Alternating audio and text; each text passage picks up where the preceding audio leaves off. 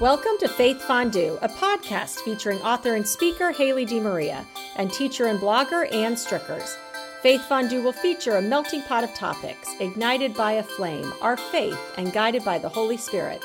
It's the week of November 28th, the first Sunday in Advent, my favorite time of year. The Irish are 11-1, having defeated the Cardinal of Stanford University. Everyone still may or may not be hungover from turkey, or maybe Fireball if you were tailgating this weekend. And college football is at the height of its excitement as we wait with anticipation for the college football playoff standings. But it's the season of Advent, which is a time of waiting and anticipation. So the college football playoff final standings fits in perfectly with that. And you know, this is my favorite time of year. But how are you? Tell me about your Thanksgiving and your weekend. Okay. So I know that you love Advent, Haley. I don't know that I knew it was your favorite time of year. So when you say that, you mean like literally time of year, like this month of December, or like the church season? So I want to get back to that, but just to give an outline for what we're going to talk about today, we'll talk about your favorite time of year. Yeah, I'll talk about my experience at the Notre Dame Stanford game on their campus and just a short little message on mascots. I want to ask a question for you and our audience about decorations, which I know is a big tradition in your home, but also in the church. We'll talk about the Sunday's Gospel, the first Sunday in Advent, and maybe a resource if people are not familiar with Sacred Spaces of Notre Dame, a great way to prepare for Advent. So, okay, before we talk about that game, which I contend was a great win, but not a great game. So I'll make a distinction about that in a minute, Haley. It's your favorite time of year. So it's the most wonderful time of year is what the lyrics say, right? But talk to me about that. Yeah, so it's interesting that you ask, is it my favorite time of year or my favorite time of the liturgical year?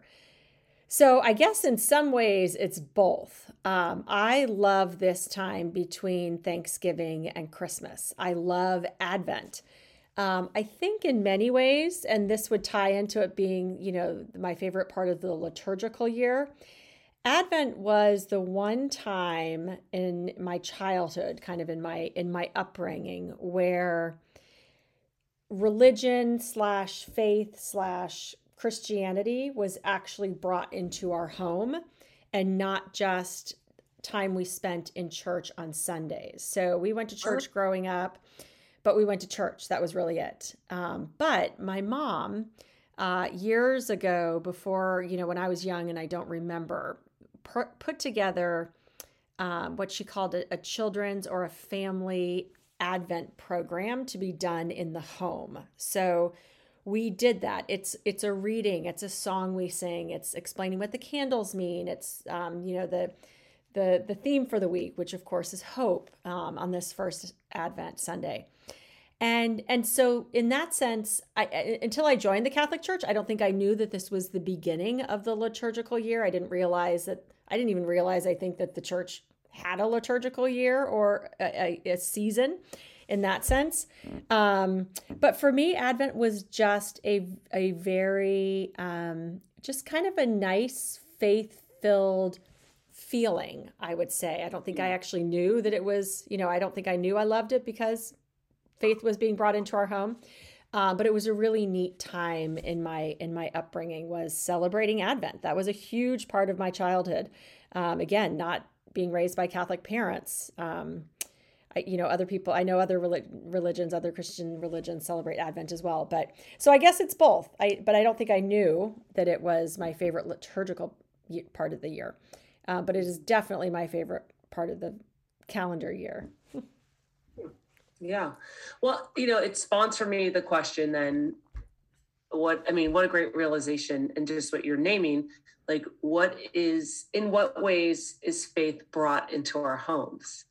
You know, and I think that's a really good question for families, for a married couple, for parents, right? Because you're talking about, the way you experience faith, right, is this expression of communal worship. But then some of these traditions, that's really cool. So, you know, and I will say that is, you know, we're all evolving in our faith. We're all still growing. You know, we're all at different places at different times in our life. But I also remember, you know, it's one of the reasons I love my nativity so much. And we can talk about that as well, or maybe we'll save that for another week. But I had when I was a young mom, when my kids were young, I was part of a mother's Bible group at our church when we first got married, or when I first had James. And that was all new to me too, right? Was kind of this moms group, but it was the only Yeah. moms group I could find, and it happened to be at my church. And I remember very specifically one of the moms saying in one of our discussions, when someone walks into your house, how long does it take them to realize you're a Christian household, right? Mm-hmm. Or you're Catholic? You walk into our home, and of course, for many of us who are Notre Dame alums, you see Notre Dame stuff, or even that's outside if it's a flag, or so we share so much of what we value outwardly in how we present ourselves or our homes. Yeah. And so I've always really thought about that. Yeah. It would, and I've always made therefore a conscious effort for people to know when they walk into our home, we are a Christian household. Not for any Yep. other reason, and not that one's, there's one religion that's, better than another, or I'm Christian and you're not. But it's just, if that's important to me, my home should reflect that. So I guess I feel that way about faith as well. If we're just living out our faith on Sundays, it's not really that important to us then. Yeah. Yeah. Right. And yeah, it needs to, I guess what I'm hearing you say is, what's like Ignatius of Loyola always says, love shows itself in deeds, right? Like it's an active verb, and Mm-hmm. it's sort of like faith is too. And it's not just, our works of, mercy, or, giving to those in need, or prayer, but also like shows itself in art, or right in the celebration of, timely. I don't know, I'm just thinking about this Advent season and the signs of it. They're literally signs, with the Advent wreath, right? And the manger without the Christ child in it. So I think it's a great question for us to consider this Advent. What are the ways that faith is brought into our homes? So maybe this Advent, that could be something that we all, maybe be intentional about.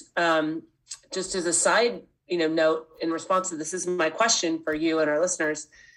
So I went to my St. Vincent de Paul this morning, first Sunday in Advent, and the wreath was out, and so was 2 Christmas trees and an altar full of poinsettias. And I was like, whoa, whoa, whoa. And the manger was there, the creche, and again, the Christ child was not there. I was shocked, Haley, because usually it's plain until Christmas Day, and there's that marking. And it was covered in poinsettias. And I don't know, I felt like this is the one place that has not, bought into the commercial pre-season of Christmas. And you could say that's old school, and that's, not the way it should be. But I did appreciate that the presider actually addressed the issue. So he preached on, the gospel, which we'll talk about in our spiritual stew. But he said, I want to thank the Ladies Guild for the beauty they've extended to this church with the poinsettias and the trees. And he said, the world celebrates Christmas, obviously now until, and almost like Christmas ends December 25th. He said, but that's not how it is in the church. It starts on December 25th, right? And so we're just trying to meet in the middle. And I thought, oh, okay, we're enjoying the beauty of the Christmas season. But my mom's like, you've got to let that go and just don't be so stodgy. But I don't know. I kind of want, if Advent means coming and anticipation, like, what am I, other than, I get it. I'm obviously anticipating the birth of our Lord, but it's like those signs, or those ways that faith is, expressed, or, symbols and sacraments, like, I need them in due time. I don't know. Am I being too stodgy? No, you're just being with what you know and you've been comfortable with, right?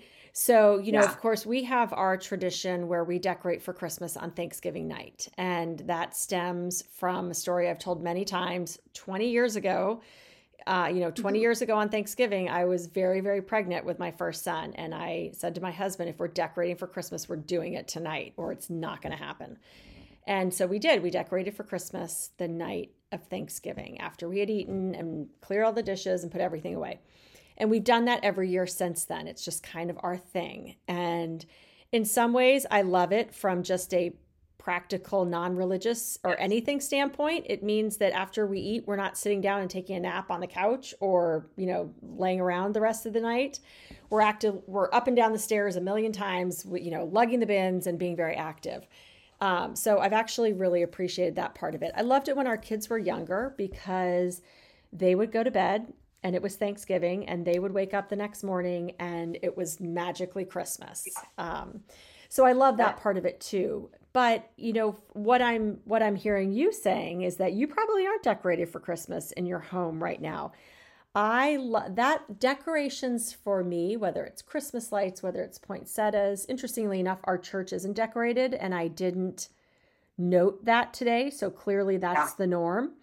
I probably would have noticed had it been, but I don't know if it would have bothered me because for me, the Christmas season has begun.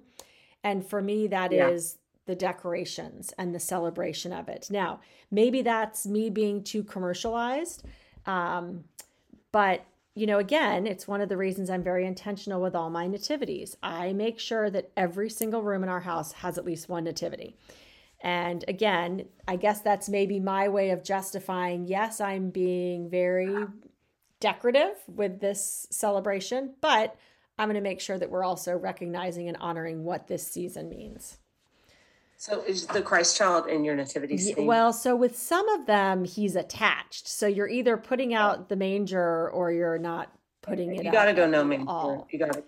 Yeah, you just have to. So that, again, that is not how I was raised. So we always had a creche growing up, and we actually had two. There was one in our living room that we were not allowed to touch. That was like my mom's.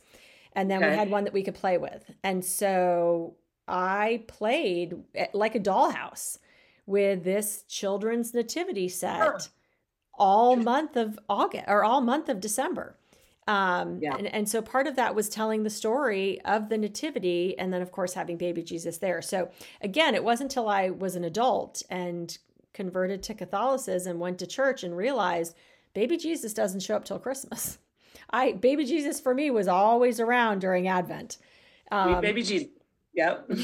So, again, that's just part of how I was raised. Does that make it right?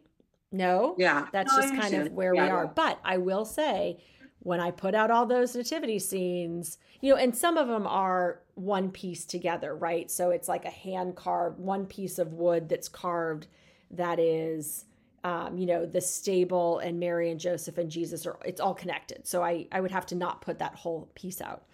But the pieces that were, you could put baby Jesus there, I paused and I thought, do we not put him out? And I thought, well, I'm putting him out.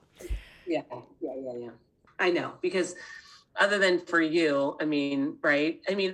I think in the church, it's like, absolutely. Again, there's a bit for your home. So it's not a deal breaker by any stretch of the imagination. But for some people it might be, and I respect that too. Yeah, I get it. Mm-hmm. Mm-hmm. Yes. I'm sure people would be appalled by, me playing with baby Jesus when I was a child. But that was how, that was Advent and our faith in the home. And, I loved it. That was important to me. So this weekend is always a big weekend on the West Coast for Notre Dame fans. The Irish are always either in Palo Alto against Stanford or USC in Southern California. So they get a West Coast visit. Usually they're trying to recruit, and it's great because, for those of us out here in that, Pacific time zone, sometimes we feel a little left out. So last night was the final home game of Stanford's senior game, which I love that tradition. We've talked a little bit about that. And Notre Dame won 45-14. And, it just wasn't an exciting game. So I do make that distinction. It was a great win, but was it a great game? Part of me says a great game is when both teams equally compete and push each other to be better and, reach for more. So that's my personal bias on that. But it was interesting because the game was at 5, and where my tailgate was with a bunch of friends, friend from 2 years ahead of me and his sister kind of host it. And a bunch of us come together. kind of the marker, like anyone who tailgates, it's kind of like, what are the things that you can point to for people walking by? So it's flagpole with US flag, and underneath it was a flag with an Indian, an American Indian. And I looked at it and I thought, that's interesting, because the American Indian depicted on this flag is the Indian that was the Stanford mascot up until the 70s. So today, Stanford is known as the Stanford Cardinal.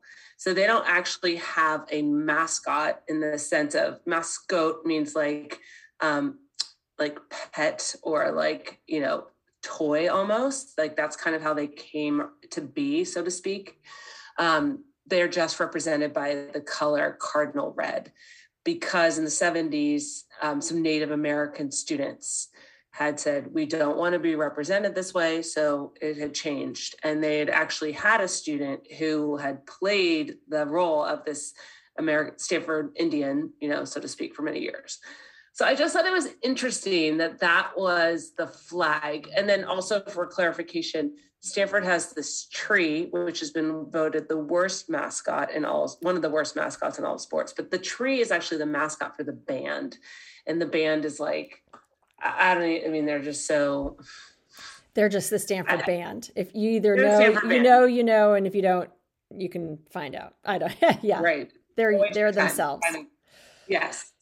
So I just thought that was an interesting choice, because I don't know. I just was surprised that that's what they chose as the flag in a time where, we are trying to, change and make things more appropriate and, culturally sensitive and whatnot. And mascots, to me, the whole thing is just super interesting. The choices that we make. Because, for example, some teams like the New York Yankees, they don't have a mascot. They just are the Yankees. Like, that's it. You don't see a Yankee dressed up. They have a team name. That's where it ends. Right. And Stanford has this color, which is kind of like go Cardinal, not Cardinals. So it's just an interesting expression. And again, these people express themselves through that. And I thought, okay. That it's super interesting. First of all, I didn't know that the tree was just the mascot for the band. So I didn't know that. I knew there was a tree involved. Didn't know it was just for the band. I did know about the cardinal. Tree too, by the way. Yeah. I did know the cardinal, not cardinals. And but I didn't know that they used to be the Indians. That sounds vaguely familiar, but I wouldn't have been able to tell you that. What I do think could be happening is, and of course I live in the world on the East Coast of the Washington football team. That's a big discussion, hot topic across the country and in the NFL, but certainly where I am here, where you have a number of Washington football team fans, right, who are still wearing their former Redskins gear. So that's been a topic of frequent conversation in the circles here. But, one thing I think could be happening is because we are moving towards in the right direction, in a direction I agree with, being more culturally sensitive. There is this backlash of people who then go the other direction, right? Mm-hmm. So those fans who who even made that flag, I don't know if it's an original flag from the 70s. I know. Yeah. Or if it's, a new version of it that came back up.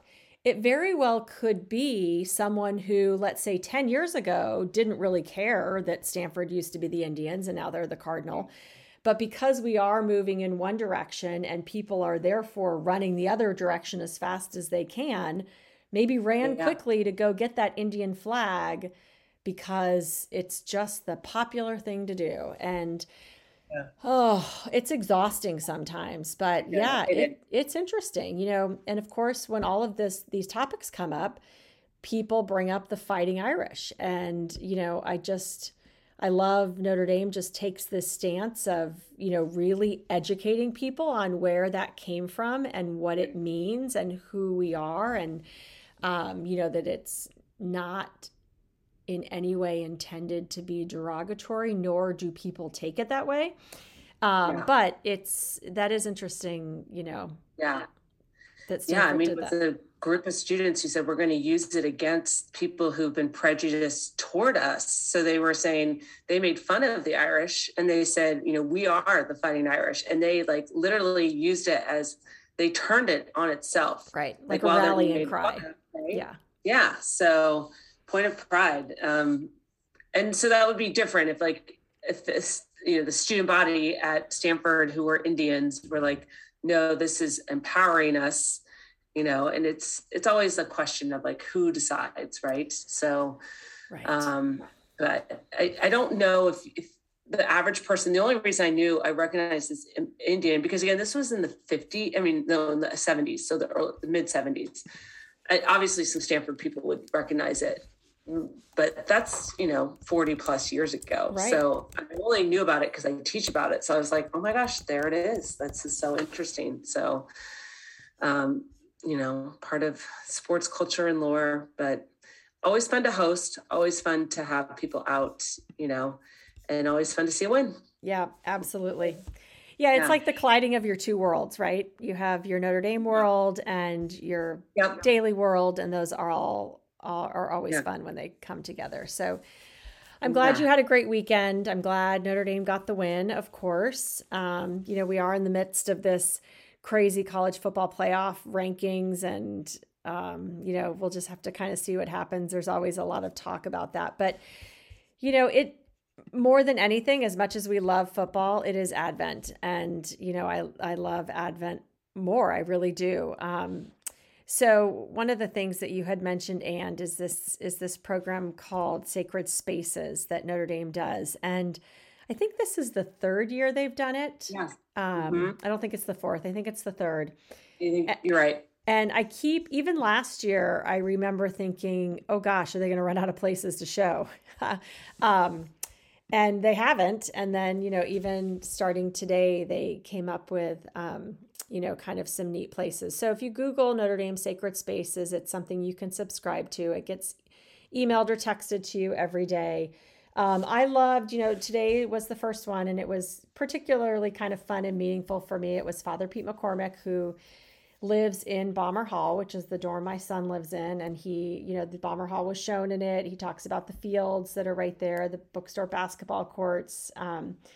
Again, any place that's at Notre Dame can kind of seem like home, but, for the past year and a half, that has been my son's home. So it was kind of fun to hear and see, but a really great series, just a different take on Advent, which I love. It's creative, it's clever, it's meaningful. It's not just the daily gospel reflection, which I love and appreciate as well. But it gives a nice visual to people who can't get to campus as well. But today's gospel, I think we both found spoke to us. So I'll let you kick that off and we can talk about the gospel. Yeah, no, I was thinking, it prompts a number of questions, from Luke. The message is, be vigilant at all times and pray that you have the strength to escape the tribulations that are imminent and to stand before the Son of Man. Constant reminders to pay attention, stay awake, be alert, right? And this is really going to be a theme in Advent, is this, again, pay attention, be alert, take note, take heed. And, it's speaking to our lives and how we live our lives. And, for me, it's just a couple of thoughts. There's just been a lot of different things. For example, in the Bay Area, we've had just some syndicated group robberies, looting. So for example, in Walnut Creek, where I grew up, 80 people ran into Nordstrom, crowbars, ski masks, goggles, stole like $40,000 of stuff. Wow. Louis Vuitton in San Francisco, 8 people looting a store. San Jose, Hayward, again, all these rash, but organized robberies. So nobody feels safe, right? That's what that causes. A lot of fear. And then St. Francis, our football team was in a football game, CCS finals on Friday night. 2 minutes, 48 seconds left in the game, gunshots outside of the stadium. Now, we were at a neutral site. We were not at St. Francis. We would have been the host because we were the higher seed. in Campbell, California. I mean, Campbell is a nice, suburb, but gunshots to the point where students, like players, ran to an end zone. Other students were lying down, and you see that, and you're just like, come on, a lot of fear. You just can't take anything for granted. So I'm always cognizant of the fact of like, one of the titles for Christ is Redeemer, and we're celebrating, him, the incarnation, like God's become flesh among us, and the role in redemption, redeeming the world. And it's like, but if things are great, like you don't really need a redeemer. Like, what's the need for redemption if things are perfect? And we are constantly reminded. I mean, I feel that way, but I acutely feel that way with a sense of fear that the world is in need of redemption. I don't want to say the words now more than ever, because I think it's always been true, but these are times where it just feels, and to go that direction, it feels more life-giving to say, okay, I have to lean into Christ. I have to turn towards Christ as my Redeemer, because we can't do this. I mean, obviously we need safety. We need police officers, FBI, people working, but it's like, this is organized. This is not a one-off. This is big. Yeah, that's so I actually read about the Nordstrom in Walnut Creek, and maybe I had seen other ones as well, but I took note of that in particular because I didn't have Nordstrom growing up in Arizona, and that was my mom's favorite department store. So I would swim at a meet called Far Westerns when I was younger, and it was oftentimes in Walnut Creek. And we would go shop. That was like my big trip once a year, when I would go to this meet, and we would shop at Nordstrom in Walnut Creek. And I remember when I read about that a couple weeks ago, thinking that is a nice area. That's an upscale area. That's not a place one would think might have that type of crime. But to hear what you're saying, that this is pervasive, that it's happening, that wasn't, an isolated interest or incident, that's terrifying. That is fearful. Southern California too, apparently. Yeah. The cars are stolen. Yeah. And they go in, and, there's things that, Haley, part of me is like, is it because there's a resale market out there?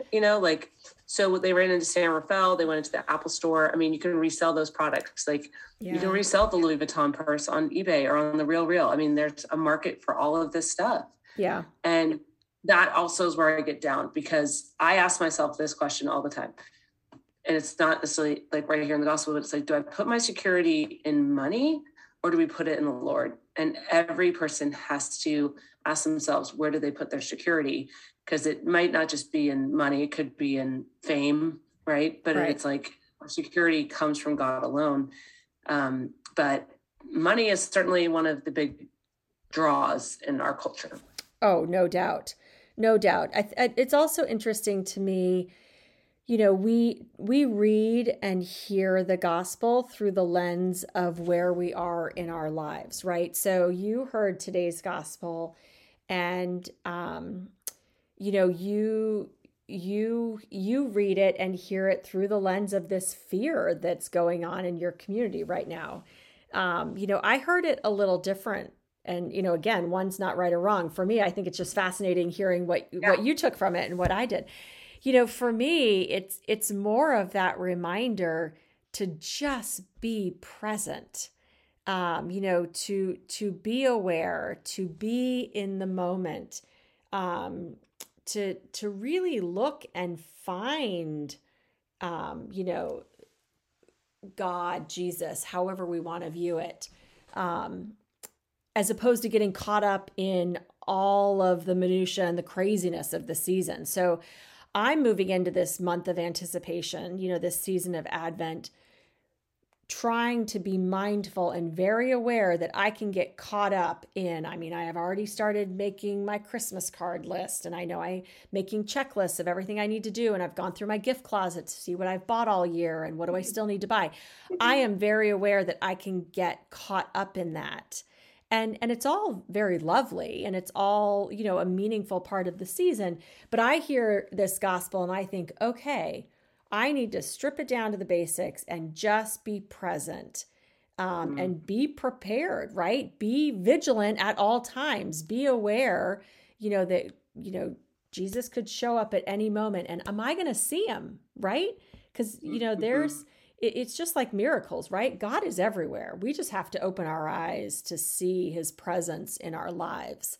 Um, so for me, that's what I'm hearing is I need to just take a moment every day and make sure, beyond watching sacred spaces and beyond, reading the gospel in the morning and the reflection throughout the day, I need to be vigilant at all times that this is really a time of reflection and anticipation of really this greatest gift that we've received as Christians.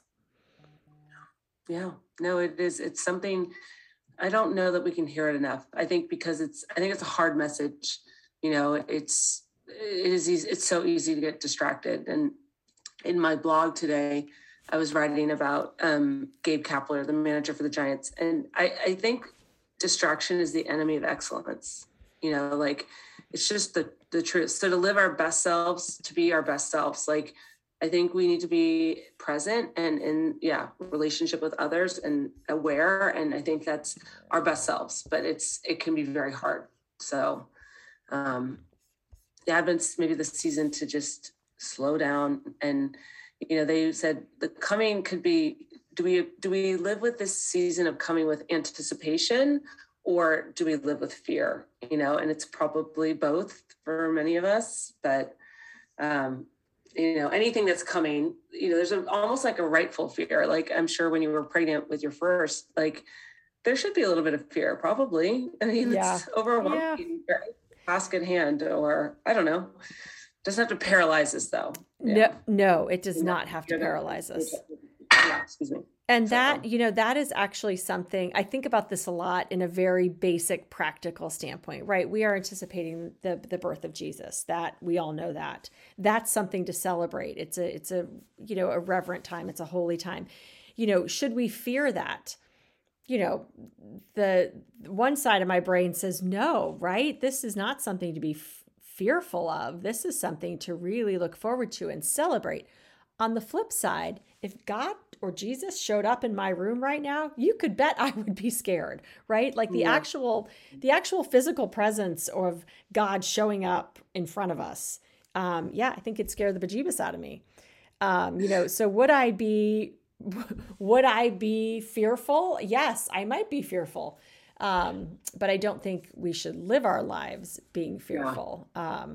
It would be the yeah. most But amazing here's a thing. question, not about the word, but Jesus. Then I'm like, I wonder what the roots of that word is. But like, I don't know. Like, part of me says, like, if I really am going to follow Jesus, like, no, like my false security in money, in whatever safety, like to really be a Christian, to really live as Jesus told us.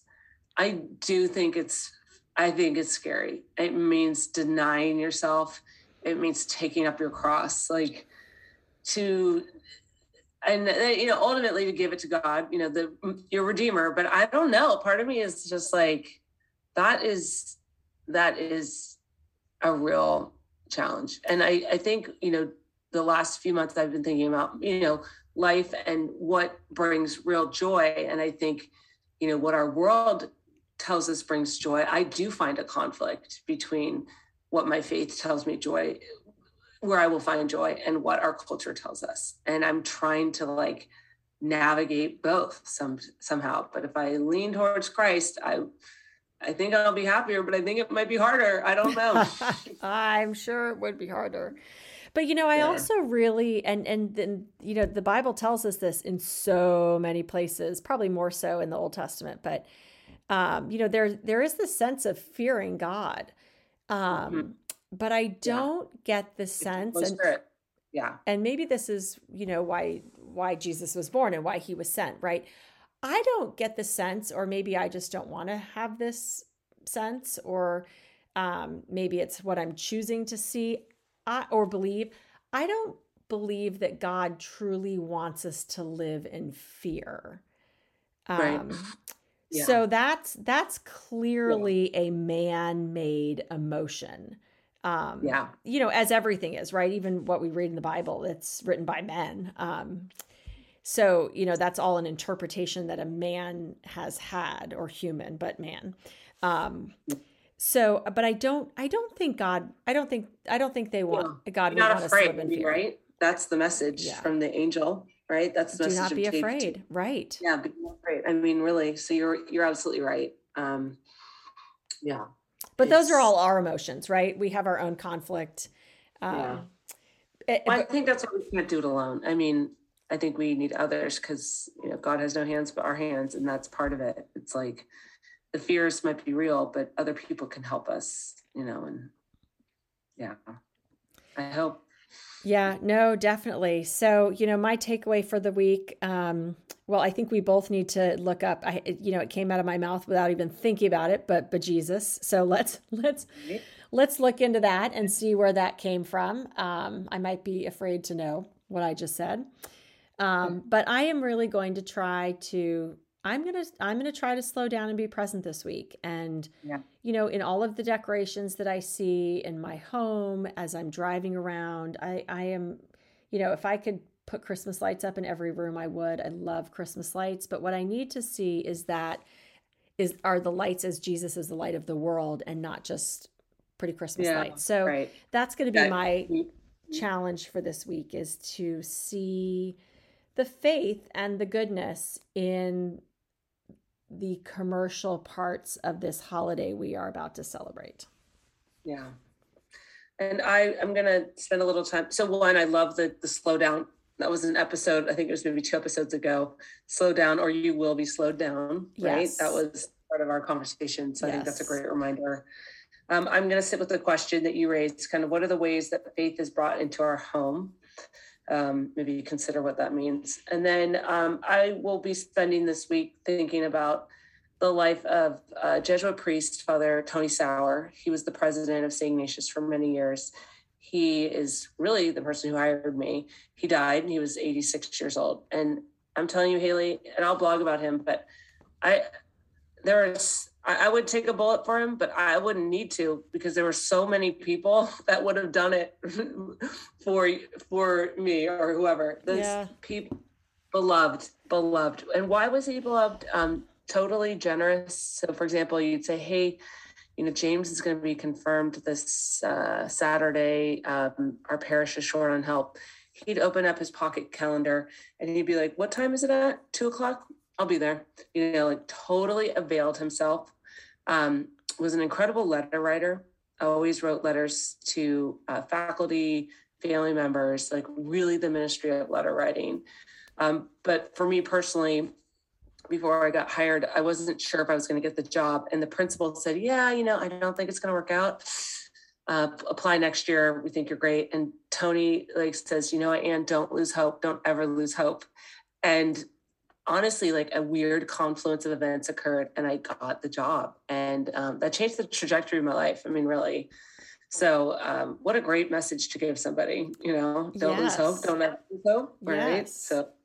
So I would like to just this week think about his legacy and the lessons that I learned from Father Tony. So, well, and to take the way his generosity of spirit and channel it.